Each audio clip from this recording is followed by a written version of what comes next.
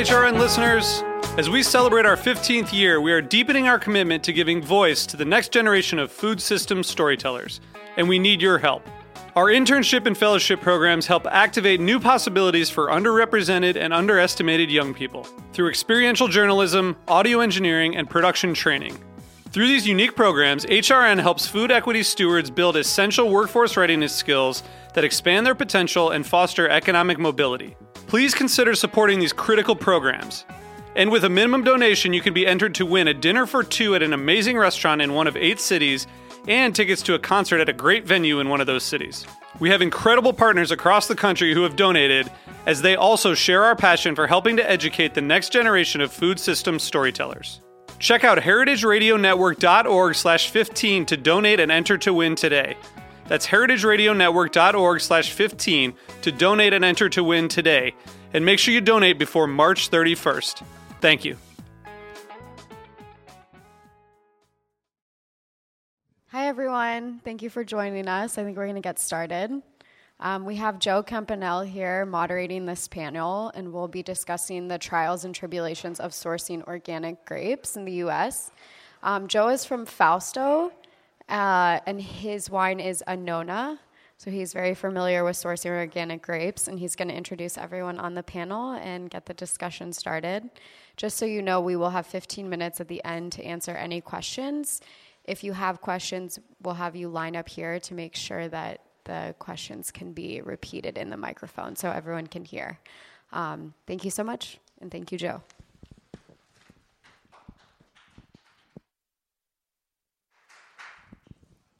All right, thank you all so much for having me. This is it's actually my first time moderating a panel, so I'm a little nervous, but I'm excited about this topic. I'm excited about the panelists, and I'm really excited to have you guys here. So here it goes. As I said, we're going to be doing about 40 minutes or so of questions and discussion, and then at the end we'll have 15 minutes for a Q&A. So if you could just save your questions to the end. Starting at the end, we have Raj Parr, who is a sommelier, winemaker, and author. He's the co-founder of Domaine de la Côte, which is here today, and Sandy in Santa Barbara, California, and Evening Land Vineyards in Dundee, Oregon. He's a 3-times James Beard Award winner who co-authored The Secrets of the Sommeliers and just recently released the Sommeliers Atlas to Wine, or Atlas of Taste, which I'm still working my way through, but it is fantastic. I highly recommend it. And prior to his current roles, he had a really illustrious career in the restaurant industry as the wine director of the Michael Mina Restaurant Group. So he works with 5 different growers and for the Santa Barbara project, and then another 10 for the Raj Parr Wine Club. So he has a lot of great experience on sourcing organic grapes. In the middle, we have Ryan Sturm of Sturm Wine Company. Ryan Sturm Sturm Wine Company is based in the Santa Cruz Mountains. They focus on Riesling. They also have Gruner Veltliner and make great rosé. He has some really epic vineyards. Raj was saying that just one of his vineyards could be the whole seminar.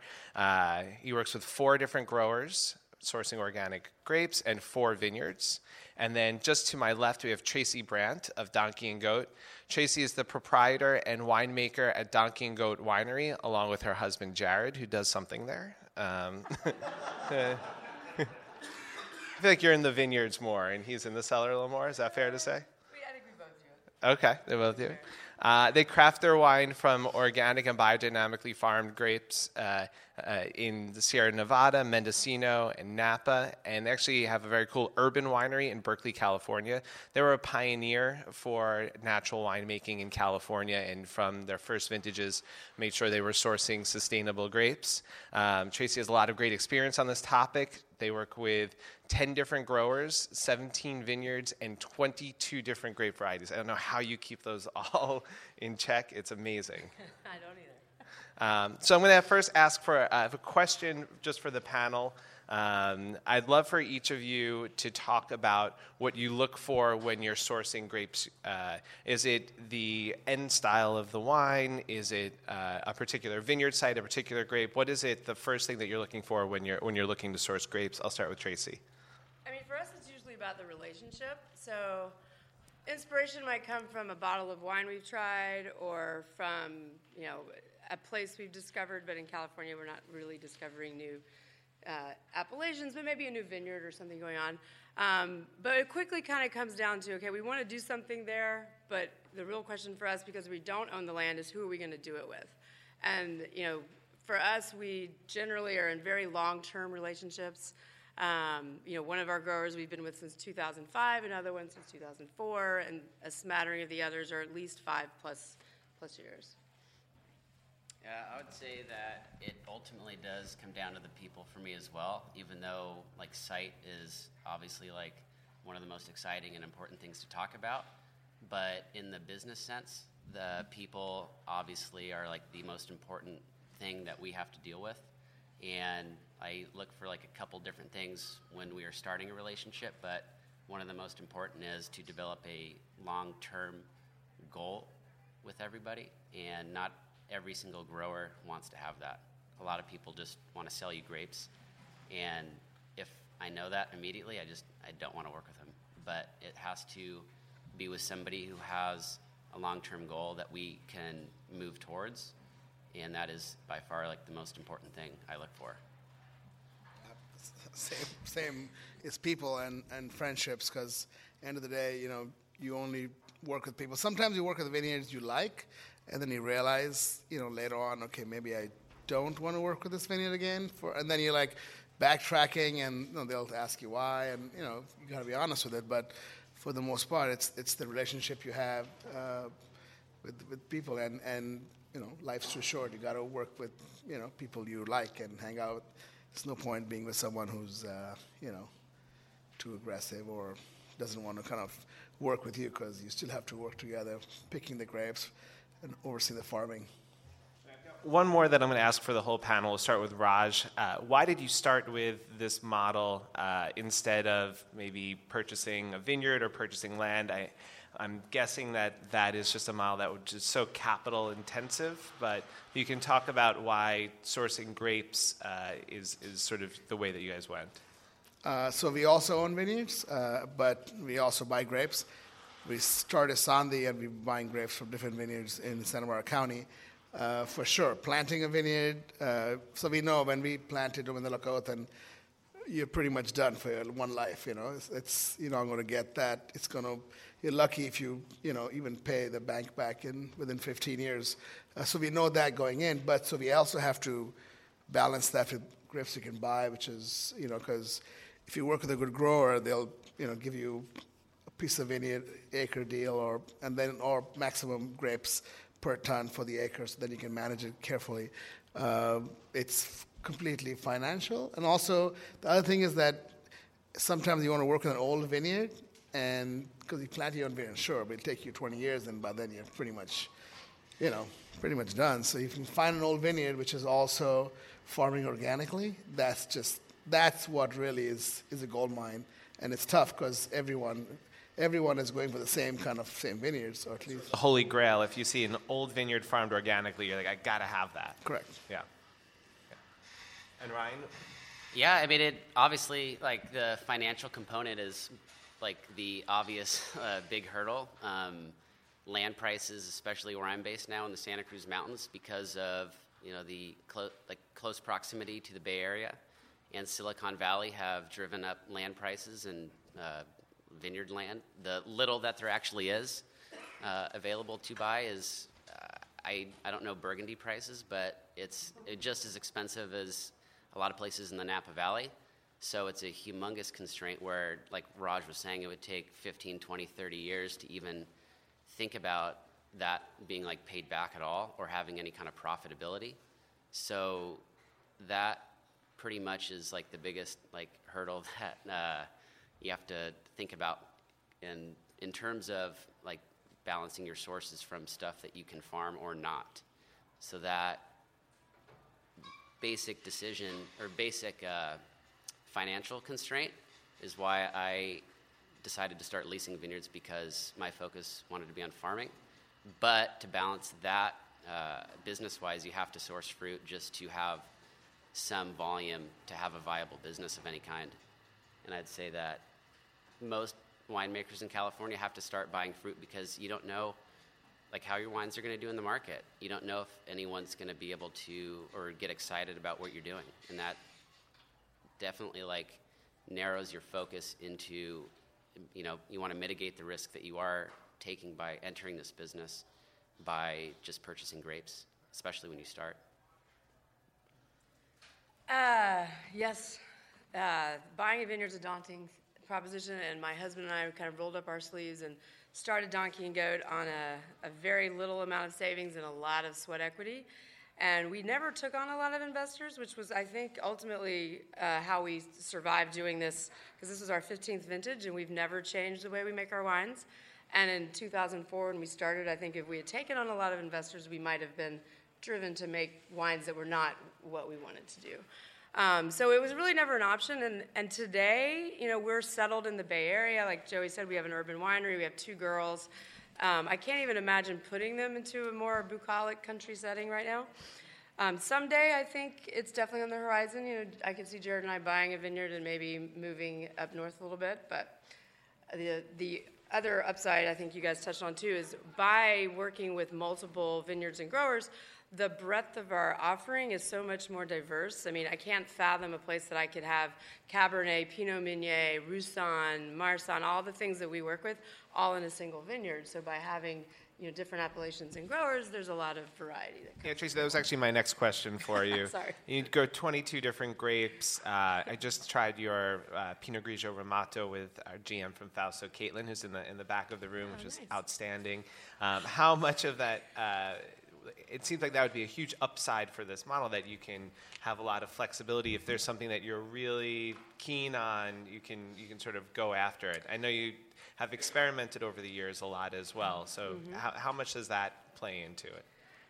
You mean the ability to have the variety? Yeah, the ability to have a variety. Yeah, it's pretty huge, especially, we do make a lot of grapes, and a lot of wines from a lot of grapes, and work with a lot of growers. And, for us, this was kind of a second path. My husband and I were in technology for years, and one of the things we kind of said to ourselves was, well, if this is going to be our labor of love, if you will, we're not going to necessarily put the same limits we would if we were doing one of our tech companies where all we wanted to do was make money. Because at the end of the day, you don't really make money in the wine industry. You make wine, you have fun, there's a huge community.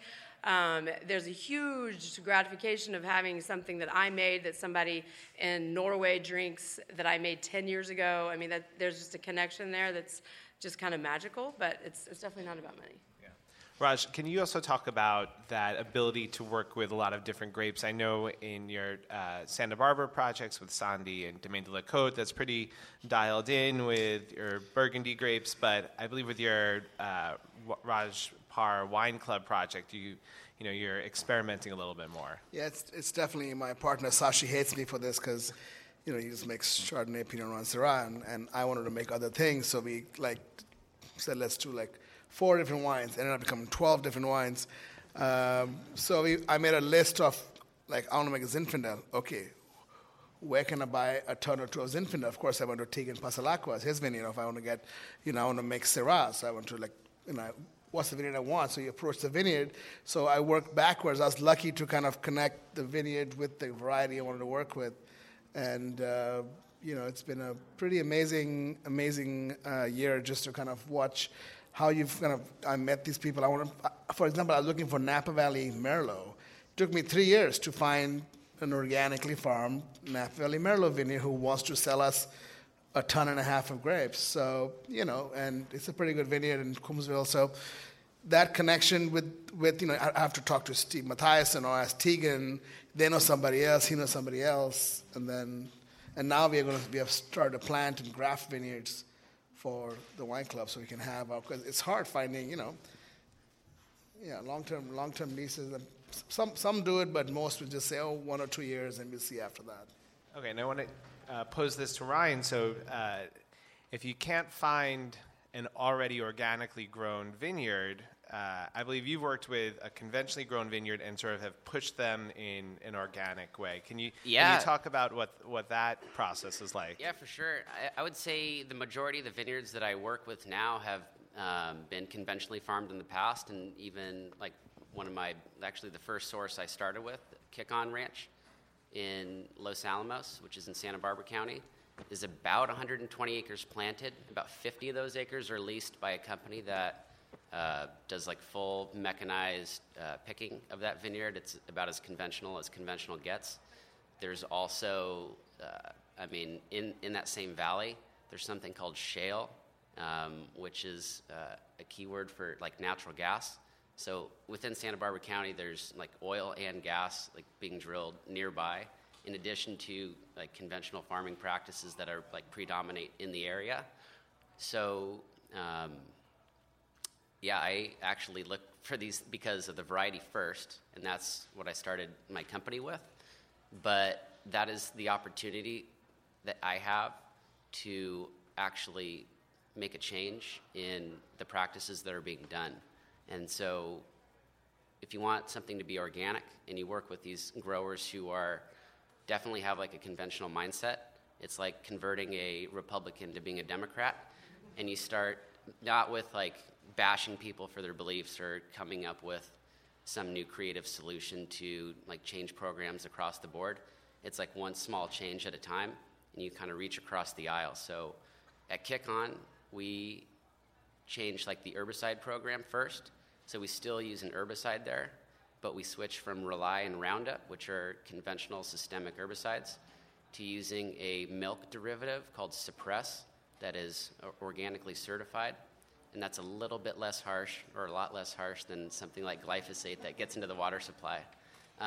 In addition to changing like the fungicide sprays from things like Millstop and Freeway, which are also, you don't have to spray as much and they're cheaper, and that's really like why people are conventional. It's like the cost. But switch those to like dusting sulfur and stylet oil, and those small changes add up and really like turn into a catalyst for change at a place like Kick-On, where now I can meet with the owner and talk about not just switching my stuff like completely to organic, but the whole block or the entire vineyard, and which is like the long-term goal that we have out there. But I absolutely look for opportunity in people, and first when I'm looking at vineyards, and that is way outside of like the variety context, and now I just look at opportunity per se, not just varietal specific.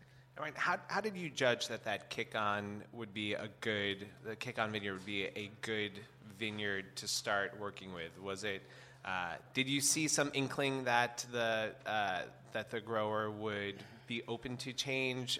Was it some old vines? Like, what made you say that this is a fight worth having here? It was just the best Riesling in Santa Barbara County, like hands down. I had a couple buddies of mine who made it. Tatomer was there? Specifically Graham Tatomer, and I just really liked his wine, and I wanted to make Riesling. And that was like the mission that I had at first. And I mean, that's the reason why I started working with it, for sure. I didn't know immediately that the grower, Jeff Fry, would be open to doing changes, but he also farms organically in a different appellation. You guys got to know that like a lot of big growers farm a bunch of different ranches, and they kind of control the crews and everything, because labor is also quite tight, depending on the appellation that you're working in. Santa Barbara County, I'd say 90% of it is managed by one company. I know that's changed a lot now. You probably know the specifics of it more. It's probably 80 to 90 now, two small ones, but yeah, it's pretty high number. So, I mean, you're dealing with a completely different set of circumstances. So you are forced to work with the grower and have these conversations and like come up with a plan to change, and that is absolutely baby steps. And like we're not even close to like where I want to be at Kick-On, but that's a moving target, and you make small changes, and over time we can absolutely get closer to what we want to accomplish. One more question for you, Ryan. Have Yeah. you noticed a change in the wine at Kick-On itself over the years, in the vineyard site? Yeah, well, I would say we started doing it in 2016, and that was the first year that I made a Riesling without any added sulfites out there. And I was pretty freaked out to make a wine like that. I have a pretty conventional wine background myself. I have a degree in enology from Cal Poly, and obviously we don't learn that in school. That's like a big no-no. to make basically a brown wine. But something amazing did happen after that.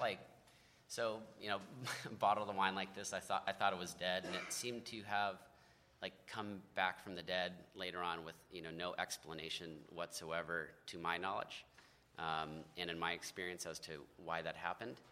But in terms of the physical changes that you see at the ranch, there's not a lot of difference row to row yet, because I think you do have to make big changes around the whole landscape. It's the entire environment that you are really trying to change to be able to farm in a way that it is a little bit, you have a little bit less inputs, and you can see results better when you apply it to the entire landscape, I would say. Tracy, do you have any anecdotes over the years of trying to convince a farmer to go in a more natural way? I mean, not necessarily anecdotes, because we typically kind of started with that conversation, but we've definitely had, there were some vineyards where we were more separated, maybe. This was our section here, and this was our section over here, and in between here and there, they weren't farming the way we were. So we definitely had some maneuvering and, relationship building to kind of say, well, what if we, horse trade, or what if we graft over this neighboring block, and then you graft over my block, and there's a lot of people involved to make that happen, but it has. So we do have kind of segregated blocks if we're not working with a whole vineyard, so that it's easier. You walk in and sometimes you're like, well, what's that ugly block over there? It's, that's the donkey and goat stuff. The weeds are up and the shoots are kind of a little wild, because we kind of sometimes like that on some things, and it's just a little different sometimes. Are you often farming, or do you have them farming your natural or organic vineyard next to a very conventional vineyard? How much crossover is there? I don't know that there's any that are next to like a big time hazmat spraying. I mean, one of the bigger things when you're trying to get growers off, to kind of move out of more of I'm sustainable except for weeds. Because Roundup is often put in the drip line, so it's not like it's flying all over the place. I mean, it's going straight into the soil right under that vine. So if you're in a neighboring section, I mean, it's not really impacting. It's not like it's just catching in the wind and such. It's not sprayed by helicopter. No. Okay, good. Thank goodness. Raj, what do you find are some of the challenges of this model of keeping in touch with multiple different growers and making sure they're farming in the way that you'd like? The easiest thing is to find the vineyard, which is already doing it, of course. That's hard, but to have them convinced, I mean, as Ron was saying, is first you have to, get them off the weed killers. That it really is the big problem. But to connect with them, and many of the old school farmers, that's just the philosophy, and and then once that's off, then you can kind of sprays programs, you can kind of convince them. It's also cost-wise, depending on where you are, it's 20% more and around there. So if you can convince, it's best to convince the owner of the vineyard rather than the grower, but sometimes you can't even meet the owner, because if it's somebody's, if it's owned by some corporation or some wealthy individual. So I guess, but if the owner buys into your idea, because then you can tell them examples, but the growers. It seems like if you say, I'll pay 20% more, that should be convincing enough. To the owner, that's correct. But the grower, you tell them that, but then the grower's thinking, okay, I have to work. Your crew, it depends. If you only have 1 acre, that means he has to have a crew, especially going more times in the vineyard. Because, I mean, when you have synthetics, you're going in, and then that's it for the extra year. You don't know anything else. Synthetic spray also, it's like if you're going with a crazy fungicide, it's nuked, it's finished. I mean, it's a very common thing in Burgundy also. It's like one strong spray, even if you're practice organic, one strong spray to kind of, and then you're starting at a different level. So to convince them to that also it's easier if you, for the 20%, first of all, the 20% the Roundup, once you kill that, then it's easy to convince them to change. But before that, So it's just a lot more manual work. Yeah, and more times in the vineyard. I mean, it's not necessarily. It's more complex of a formula for them when they have to figure out, okay, now I need another crew for another couple of days. But then if the grower can convince the owner that, okay, I'm gonna charge you 20% more, whatever, and you can charge more for the grapes. But I think it's slowly happening. It's a very slow process. There's a lot of old school farmers who wouldn't even do it just because they don't have money, but it's. I think Tracy Yeah, has well, I something was she wants to going say. to add something that was interesting to me a few years ago. We were looking at a vineyard, and they were still using drip line Roundup application. And I was like, well, because nowadays there's a lot of different, we call it a French plow, but it's an attachment to the tractor that can go in and basically cut the weeds and not the vine. And they're way more obtainable. They're not as expensive, et cetera. There's more flavors out there. And so we're like, well, why don't you just, you've got a relatively flat vineyard. You could, get this thing, da-da. And he's like, well, look at my irrigation line. So the irrigation line was on the ground. So that would be thousands and thousands of dollars to get the irrigation line up. He's not willing to move to dry farm too. And I was like, well, what about hand hoeing? He happened to be in a place where, the labor wasn't there, because if you're hand hoeing, way more humans are going in that vineyard way more times. So sometimes it isn't even like they don't want to do it or money's not. It's more like all these other little logistics that then start to kind of feel overwhelming. And have you found that you have that same challenge with trying to convince a grower or an owner? Like, what are those initial meetings like where you say, oh, you have some cool old Mongoose that I want to work with, or something like that? We don't really go, if we're going to talk to somebody, they're kind of already farming the way we want. We just don't go for it really, anymore. It's very, we've convinced a few people over the years, but it's super hard. It's like, it could take you 10 years to kind of, but that's why you got to just go and find people who would actually do it, and then be ready to pay more money, and that's just, I think in the end that is more successful for a short, if you have 20 years, maybe convince one person to, but why waste time for 20 years when you can just find the right vineyard and say, I'll pay you more money. Now, Raj, how do you ensure that they're growing the way that you want them to do after you've had this conversation, after they've been doing it for 20 years, and you're not? Oh, you mean if they're sneaking how do you know? Are they sneaking a little extra? Something to make their lives easier. Well, I haven't checked that in the new vineyards we work with, because they are mostly all friends.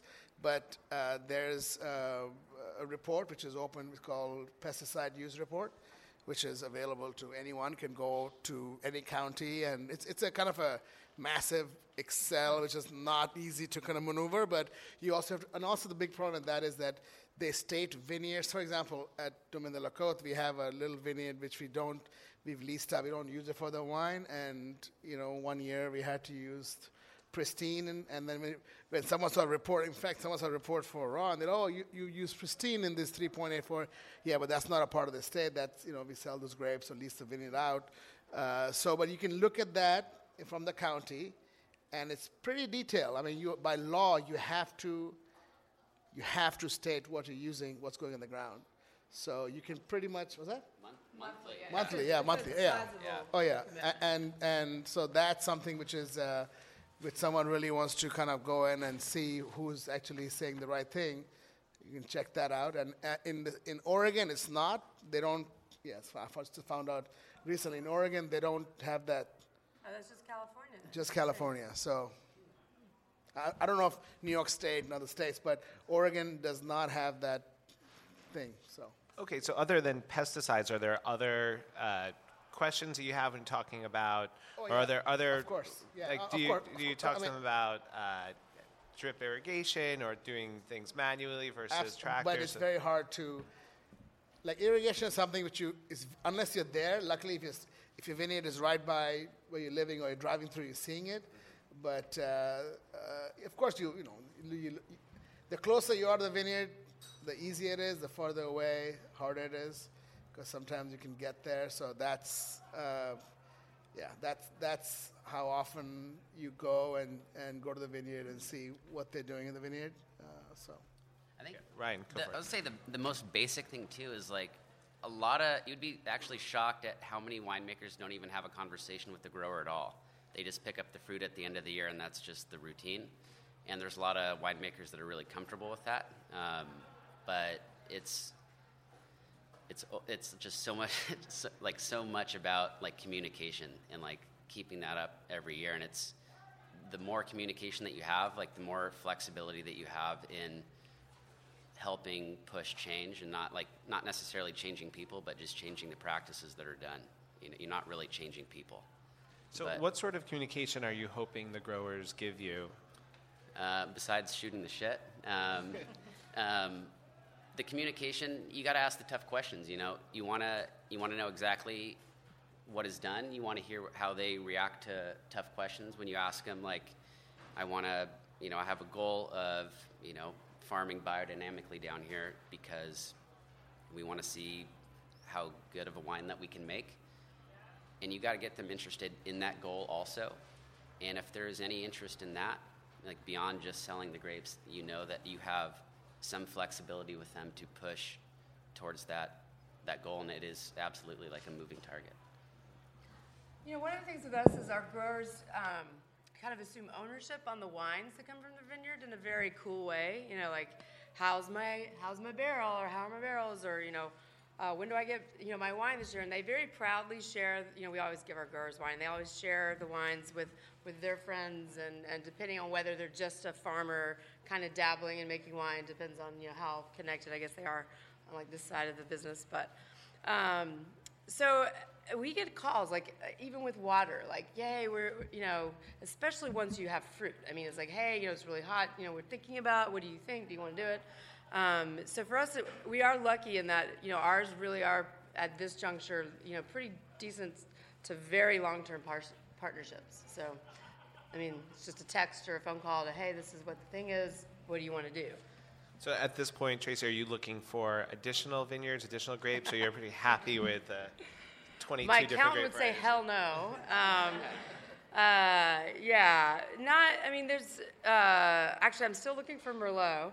I lost a Merlot vineyard in 2014 that we used to lease, and I've never found a Did everyone graft Merlot over to Pinot Noir after Sideways, or now it's yes. kind of coming back? I think they've grafted a lot to Cabernet and Cabernet Franc and stuff.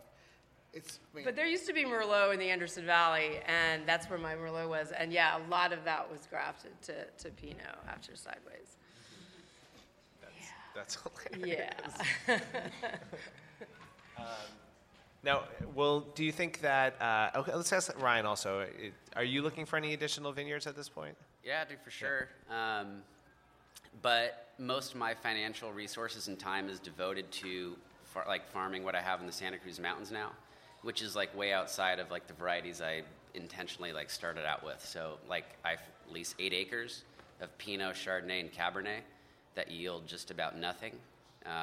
Like where I source from about 8 or 9 acres total from all my other growers, and I get 85% of my volume in 2018 was sourced, and 15% was stuff that I grew, and the acreage was about the same. So you can see how like piss poor the yields are when you're taking over stuff that either hasn't been pruned in a couple years or has severe eutypa or Pierce's disease. So I'm absolutely looking for more acreage because it's like I gotta balance it out and have more of my own production, because that's what I view as my long-term stability. So you view your long-term stability through stuff that farming your own vineyards as opposed for to sure. Yeah. It's just from a financial and a business standpoint, it makes the most sense. It just the volume is not quite there yet to support like only using my own fruit. Yeah, leasing. I think if someone we found 3 little vineyards planted by someone who formed another vineyard for us, and it was own-rooted Pinot Noir, farmed organically, planted in 2007, and we quickly just said, okay, we'll take it over, and then we've planted some Mentia and some Mondouse and Gamay, and then next year some other fun varieties, because it's like you can find a vineyard which is organically planted already and has been from day one, and that has varieties you want. So if you can find something like that, I think that's like really an experience that you can. Because in the end of the day, if you want to make like the wine you want to make, you have to control the vineyard. I mean, if it's an obscure variety, you have to control it to the way you want to control from the plant material to the wine. Because honestly, a third of the wine is the plant material, a third of the wine is the farming, a third of the wine is the vinification. You can change the percentages in different ways, but the plant material is so important, and how we take care of it is also. Yeah. Tracy, do you see sourcing as being continued the predominant part of your business, or do you think you'll move towards leasing more vineyards as well? Well, some of our arrangements are really leases. So, yeah, I may not have specified that. Yeah, I don't know. I mean, like in the foothills, where half our production is, I like just working with Ron Mansfield, and so he leases the vineyards and does a whole bunch of different stuff. I mean, Raj works with Ron too. He's amazing. So I don't need to get in there and lease from the various landowners that he knows. You know what I mean? It's just, it's easier. The stuff that we have leased is really more North Coast, and if something really amazing presented itself, I'm sure we'd go for it. I mean, right now we just made almost 9,000 cases, so I think we're okay to hold for a little while. Yeah. It was a big year. Is that your biggest year to date? Oh yeah, yeah. We were expecting about 7,000 cases worth. I just always translate, and it was a plentiful year in the North Coast. So, yeah. I'll put this to the panel, but have recent sort of weather patterns in California made it more difficult or easier to find organically grown grapes?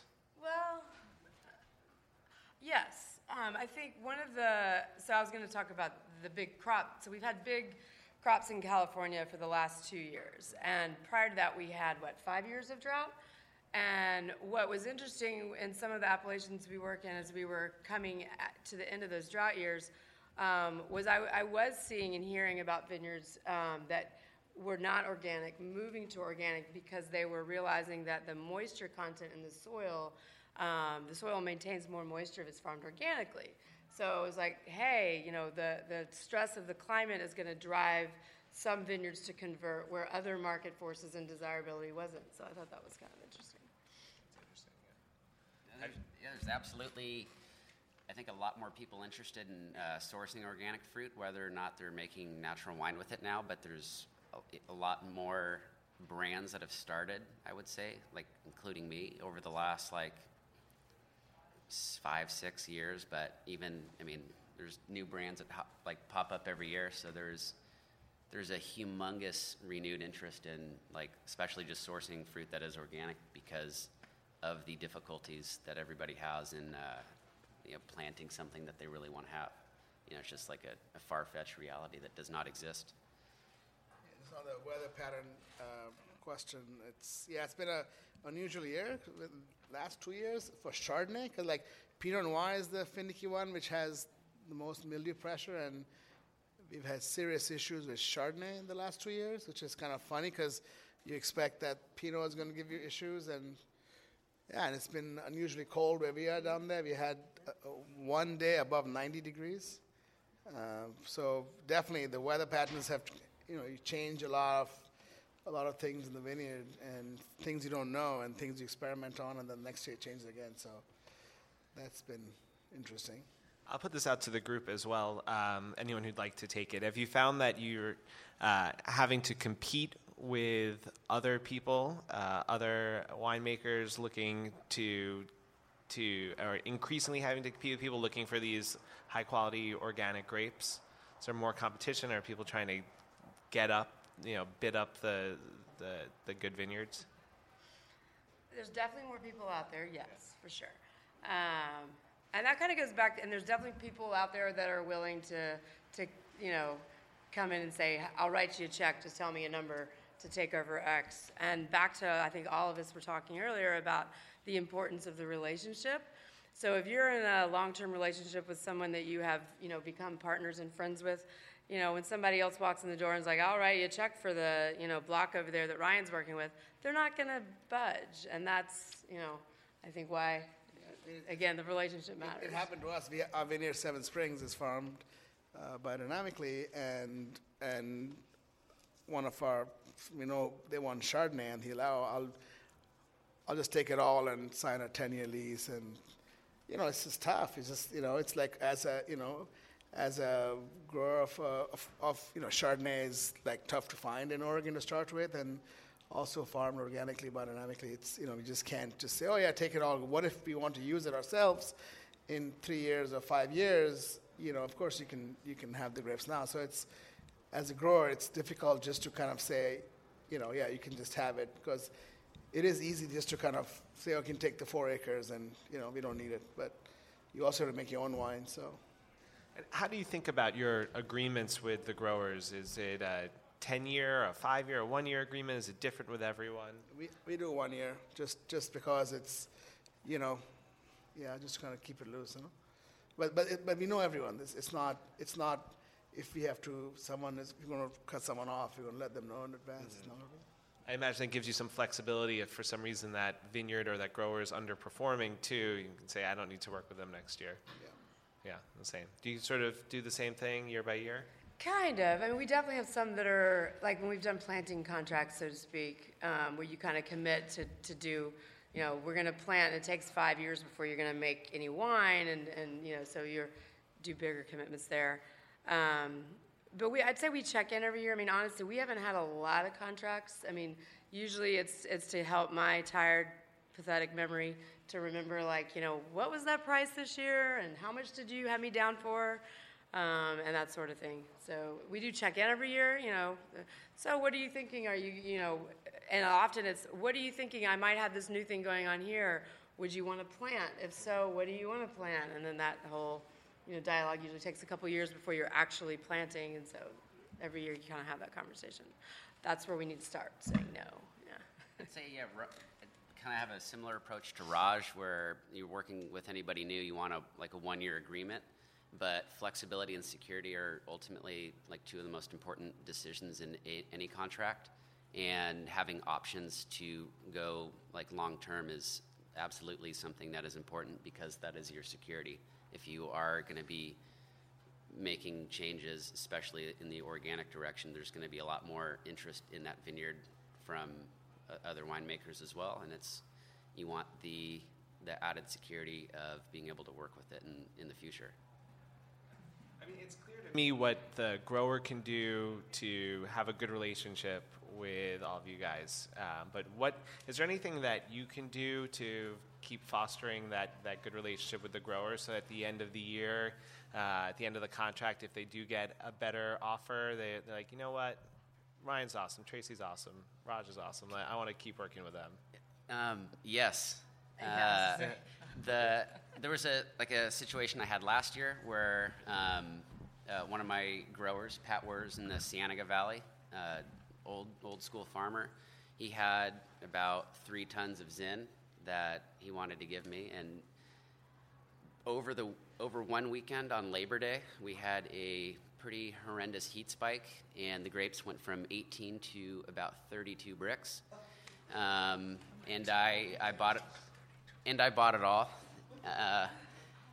And it was one of those decisions where you work with somebody like that, and you take a risk with them, and the next year they're gonna help you out and be supportive, and gave me great options on repaying them and some flexibility in that. And that's one of those decisions where you absolutely take on something that they're struggling with, and you're going to get that favor returned to you at some point down the line.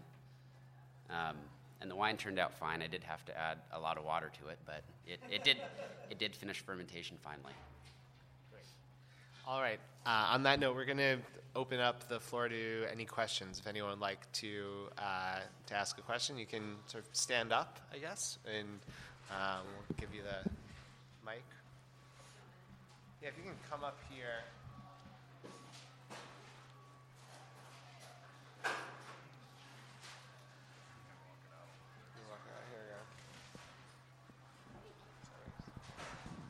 So it's kind of more about supporting organic agriculture, and just I'm really interested in your personal reasons of why you support it and if you eat organic. Yes.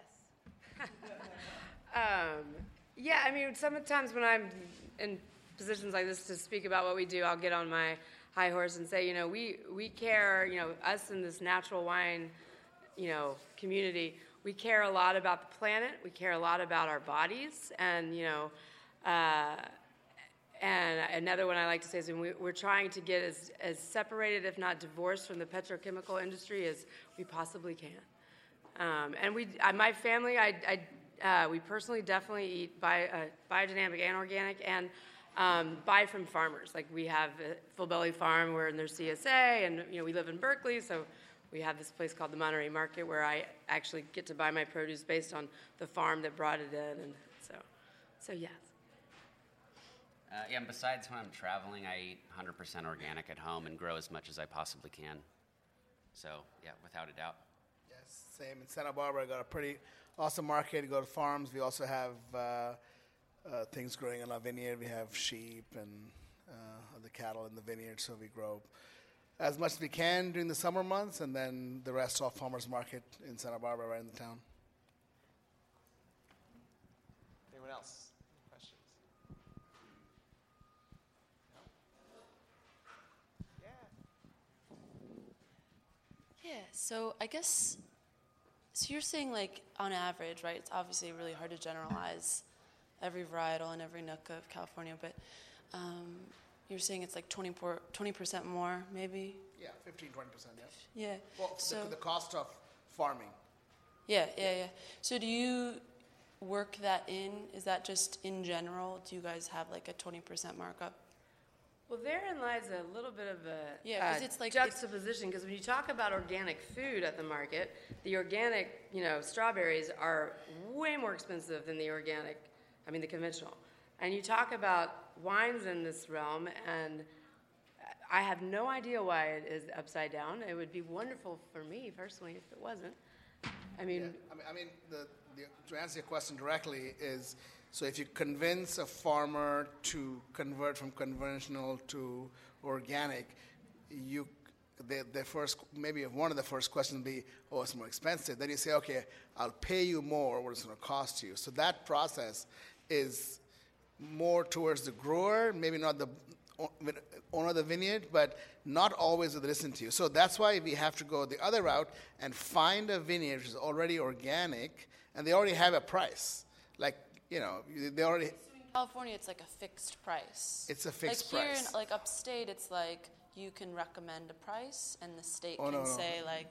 No, but like ultimately, fixed. you guys buying, you're giving the price. So California, it's like super fixed. It's like grower. Oh yeah, it's fixed per grower, but also the market. Like you can also, there's also surveys and what the average price was. I mean, in California, it's a massive industry in billions, and so everything is recorded, and you can also go into the I guess what we're in November now, not yet, but maybe by end of December they'll have the stats for this year already ready to go of what the average price of every county in the entire state, what grape variety, what the average mean price was.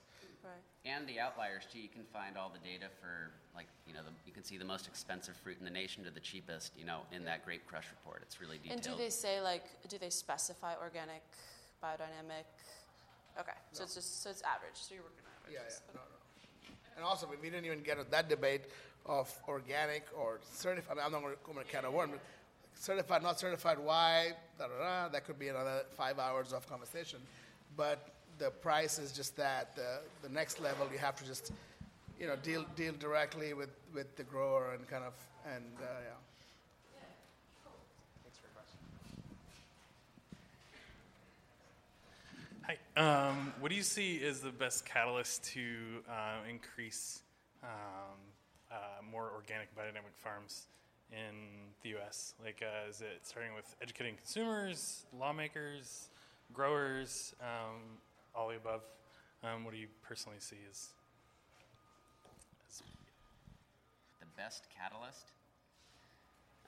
Probably just leading by example. You know, you have a small sphere of influence in your daily life, and I think that all of us coming to events like this is like, maybe there is a bit of a bubble in this crowd. People are already like pretty psyched on this stuff, but ultimately, we're gonna to reach like a broader audience is getting outside of this kind of bubble and spending time with people who don't see eye to eye with you, but opening them up at least to your world and how you view things on a very small scale, like step by step, is the way I look at it.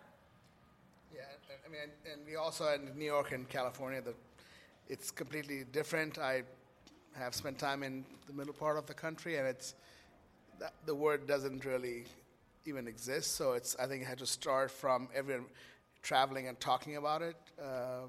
It's just word of mouth, and I think, of course, consumer is the most important part of it. And if you can make good wine and translate the good wine to the viticulture or growing of anything, vegetables and tomato or whatever case maybe, I think that is the biggest. And events like this is definitely helps the cause and kind of promotes the idea of eating and drinking the right way.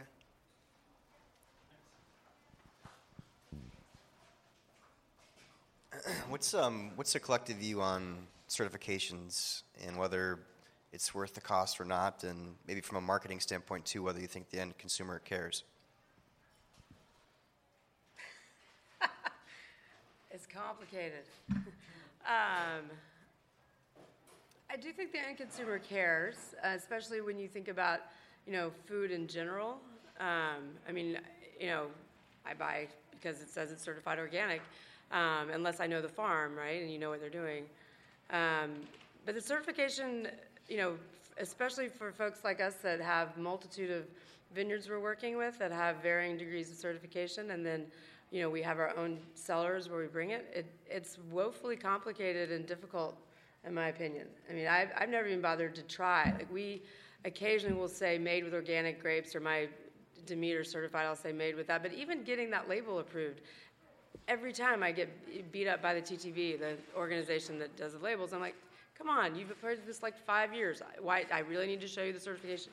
So it's painful. Yeah. Like, I think from a consumer standpoint, it is way easier to trust something that just has a label slapped on it, and in that context, it is important. I think from all of our perspective, we view it as it would be conforming to somebody else's rules and playbook to just immediately want to get certified, either with Demeter or CCOF or any number of other organizations that do the organic certification process. But for this, if you want to call it a movement to go a little bit more mainstream, yeah, I think certifications might have to be a part of it, potentially, for more consumers just to easily jump on board. Well, I think they need to change. They need to make it simpler for us to say, well, here's what's happening in the vineyard, here's what's happening in the cellar. Maybe it's two different certifications, but the way the system works right now is I think, woefully complicated and difficult to execute. I mean, and sulfur, like organic certification in Europe allows a little sulfur out, in America it doesn't. So your vineyard's organic and you added 25 parts per million at bottling, and you can't say you're not organic in America. So it's that sulfur part is completely perplexing. If they took away the sulfur part of it, I think it would. And also not to bear on Europe. Just copper is more poisonous than a lot of the sprays which are not organic. So that's a different story. And that's allowed even in biodynamic farming, and which is, I guess, the need for in a wet environment. So. Yeah, I don't understand the copper either. That's crazy. Hi, everyone. My question is kind of more about the philosophy of what you do, and we have this kind of luxury in New York where we get to represent your wines with ease and tell the story of the new California, and that distance kind of creates this disconnect. How on the fringe do you feel day in and day out with how you approach winemaking and sourcing and your relationships with these farmers? Do you feel still very much like trailblazers, or is this kind of now starting to settle in as a way of life for a lot of your peers? There's still like not a huge movement of all of us in California. By far, the majority of vineyards and farms in the state are farmed conventionally. Can you repeat like the last part of your question, actually? Sure. Okay. How on the fringe do you feel with this approach? Oh, and you were asking about the our philosophy behind it a little bit. Sure. I think it just starts with I just believe that you want to leave things in a better position than when you started with them or when you found them, and that's really the ethos. It's pretty simple.